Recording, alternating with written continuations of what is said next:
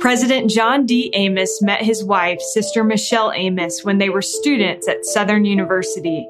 He was not a member of the Church of Jesus Christ of Latter-day Saints at the time, and she had big dreams of working as an engineer for IBM. They never could have imagined where life would take them, but today they serve together as mission leaders of the Louisiana Baton Rouge Mission. President John D. Amos was commissioned in the Navy and Navy Reserve, where he spent 21 years as a nuclear power engineer before working for Siemens Energy for over a decade. He was also formerly an adjunct professor at the University of Central Florida. He and Sister Amos have been married for over 30 years and are the parents of 3 children.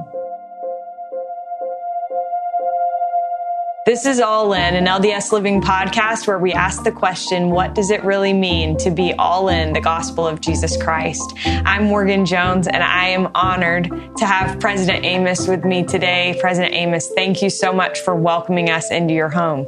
Thank you, Morgan. It's great to have you. We love return missionaries. Well, I'm proud to be one. I want to ask you a few questions after hearing Sister Amos's retelling of your story and her story, the story of you two as a couple. I have some follow-up questions that I'm wondering if you can help me with. Sure. So the first question is, when you met Sister Amos, what was your first impression of her? And tell me a little bit about how the two of you met. I guess my first impression was that she was a pretty girl and smart and had different things going on that I didn't understand at that time, because she was real active in the church. So she never had time for the stuff, college kids like to do. Right. But we were in classes together, and this one class, an engineering math class, she sat in the desk right in front of me, and her hair would sit on my desk. So I'd pull her hair. And sitting next to her was my study buddy, which was a girl too, Monica. But Monica was like 6'1", so I couldn't date her, so we just studied together. and one night, Monica and I were studying, and you shoot the breeze when you're studying, and she's like, John, you know what would make a cute couple? It's like, no, who's that? I said, you and Michelle Wright. Oh, really? I hadn't thought of that. And so some weeks later, when the 3 of us were standing outside of class waiting for the previous class to let out for us to go in, I just looked at Michelle and said, so Michelle, when are you going to take me out? And she just rolled with it and said, Friday. I said, okay, well, what time? 7 o'clock. What do you want me to wear? A suit. Okay. And sure enough, she bought her dad's car, picked me up 7, took me to a church dance, and got to meet way too much of her family. On the first date. On the first date. And she said that it was a constitutional ball. Yeah, that was interesting, too. I didn't quite understand why they were doing that. But it was like a stake event where everybody dressed up in, pilgrim and and nationalist stuff from way back in the constitutional days. And you were like, what is going on? Yeah, it was interesting. So I got to meet a lot of people that night. Church people, her mom, dad, like 5 of her siblings. It was interesting, but it was fun. And it was really wholesome. Not quite what I was used to, from coming from the college side. I was going to ask you, were you religious growing up? Yeah, actually, I was born and raised Catholic, which is in southern Louisiana. That was probably the predominant thing, especially in my family's area, because we had French influence in the southern Louisiana area. So almost everybody was Catholic in my circle. And I was an altar boy when I was 12. And by the time I graduated high school, church became kind of Easter and Christmas. And so I wasn't that active in religion. And, getting exposed to that wholesome lifestyle 7 days a week. Because even when I was really active in the church, I have to admit, it was a couple of days a week. It wasn't 7 days a week. And sometimes it was several hours, not days. So after you went to that church dance, when did you begin to have an interest in the religion itself outside of just Michelle? Right. It was probably, a couple, 3-4 months after that I would go to her parents' house on Sunday, and my roommates and I would go scrounge and eat. And, they would invite us to church, and, we'd go to church, and it just started working on me that this is interesting. I need to know more about what is it these people have learned that have their whole life focused around it. And it's a joyful life. And it's a real wholesome, low drama, low risk life. I need to know more about that. And relationships really seem to be enduring. They're not, transient like what we generally experience, especially outside the church. And so I said, okay, I want to talk to the missionaries, but I wore out some missionaries because it took me a couple of years to answer a lot of questions, or to find out that I didn't need to know answers to all the questions. And then got baptized basically as my graduation gift from college. So when do you feel like you knew that the church was true, or believed that it was true? Probably about 2 or 3 months after meeting with the missionaries the first time. I had a real good testimony internally of the Book of Mormon, but I had too many open questions that I needed to work with to go, too serious into committing to join the church. And so I needed to, especially being an engineering student, I needed to answer more things.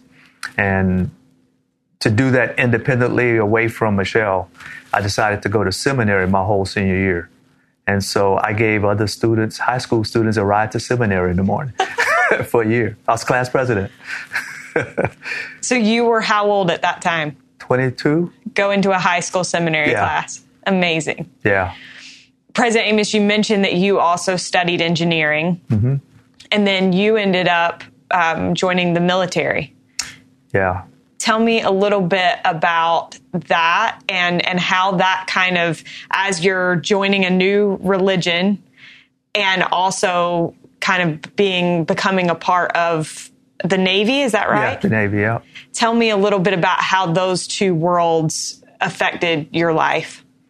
Well, in college, so I was on a Navy scholarship. Okay. And so I had to go in the Navy after graduation. You had already committed. Yeah, I committed, way back in the beginning.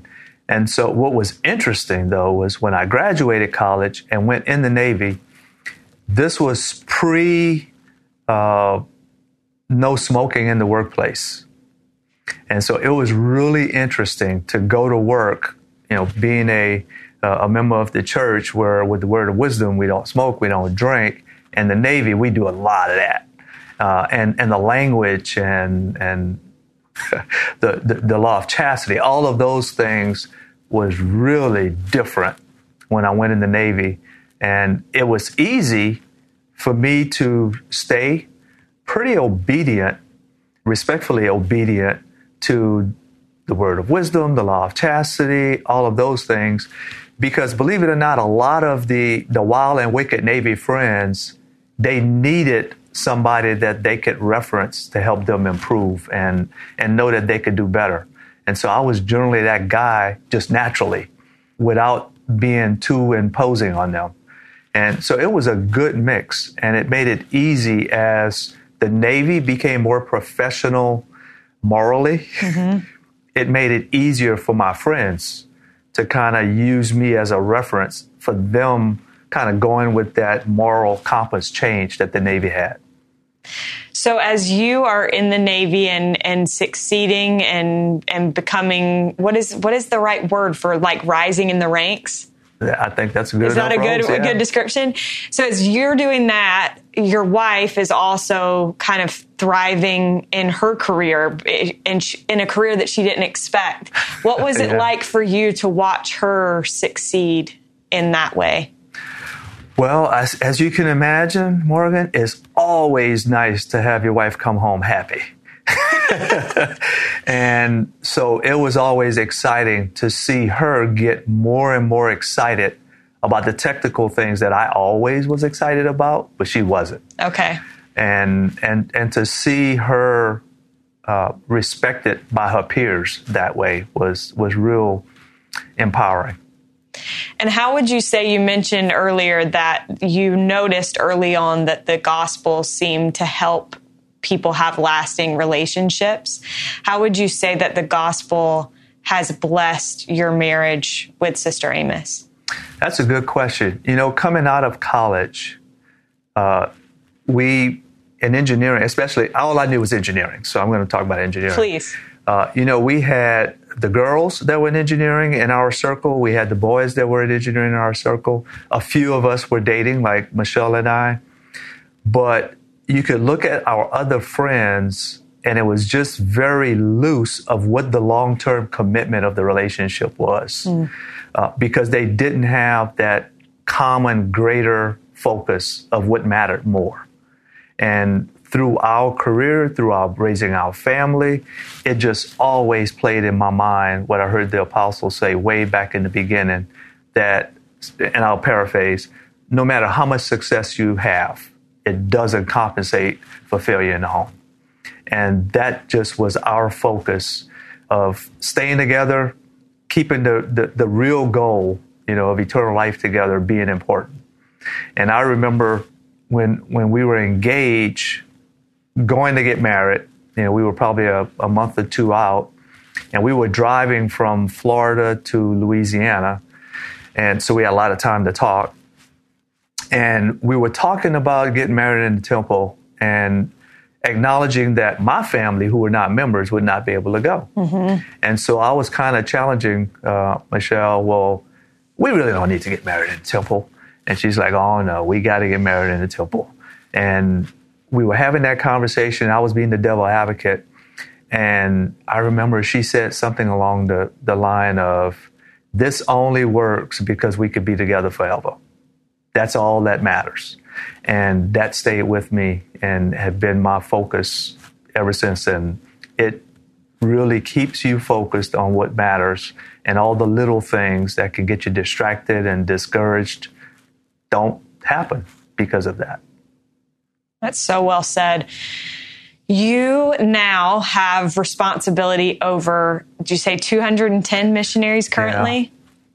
How has your experience in the Navy helped prepare you, would you say, for this experience that you're having now? Good question, Morgan. President Eyring, Sister Amos mentioned that he extended the call to us. And as you can, I was never a missionary, right? So I had no clue of what, the day-to-day life of a missionary is. But President Eyring, when he extended the calling, he looked at me and he said, the Lord has prepared you for this calling all your life, which includes the Navy, it includes school, it includes being a student, it includes all the callings I've had. And so coming into this, I use that as kind of a cushion, a comfort cushion, to say, I could do whatever the Lord wants me to do with this, and He know what He got. So however it works, He know what He's working with, and we gonna make this work. Right. And I can only, through faith, know the Lord's hands is a step ahead of everything we're doing, but He uses my experiences to make a difference. And I could tell the missionaries, when I first came, they were a little skeptical about a Navy guy coming in, and this whole obedience thing as a missionary could get out of control maybe. But, I guess, being a submarine in the Navy, it's not as strict as like a surface Navy guy. And so I think I had a good balance of what obedience is, and it has worked, I think, pretty well with getting the missionaries to feel kind of normal and natural in their progression and, as missionaries, and being able to be obedient and focus and have the patience with them as they kind of continue their conversion process. I love what you said about President Eyring and what he said about the Lord preparing you your whole life. And I think that also includes your experience before joining the church. Yeah. How would you say that you, being a convert to the church a little bit older in life than a lot of people that have grown up in the church, how has that helped you as a mission president to relate to those that are investigating the church? Boy, it has been a joyful experience here. Being from here and from the outside of the city from here, I sound a little different, right? And I've heard that all my career outside of Louisiana. But coming here, there are interviews for baptism that the mission president does. But my second interview, I'm doing it over Zoom.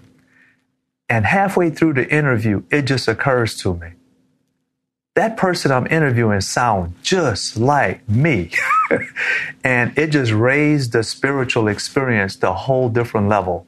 And to be able to relate of the repentance process that they're going through and the challenges of the repentance process that they're going through.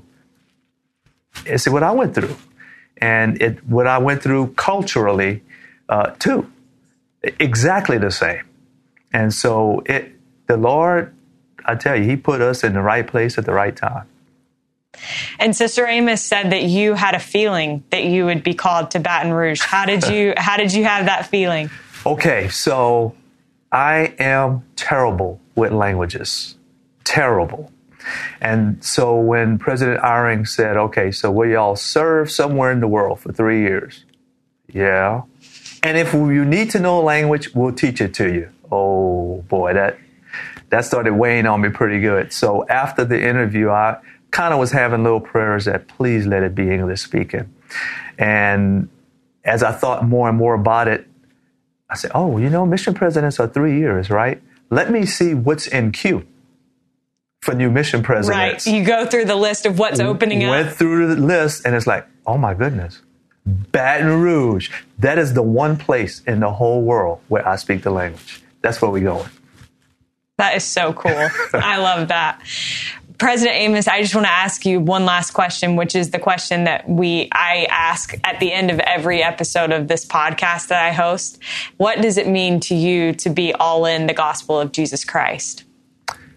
Well, I'm a simple guy, right? From a simple place in Louisiana. So the simple answer is all in is to have the heart in it. It's one thing, and this is what I talk to missionaries about. It's one thing to do the stuff, but it's a whole nother level to have a reason you're doing it, being from the heart. And so for me, all in means if your heart's in it, you will not get distracted by all the other stuff that might conflict or distract you. And you'll be creative with using the gifts and time and talents the Lord gave you to do what the Lord wants you to do if you're really all in. Thank you so much. We are so grateful to President and Sister Amos for welcoming us in to our first ever interview in a mission home. It was such a treat to be with them, and you should have tasted our jambalaya. We'll be with you again on Wednesday for another new episode. Thank you so much for listening.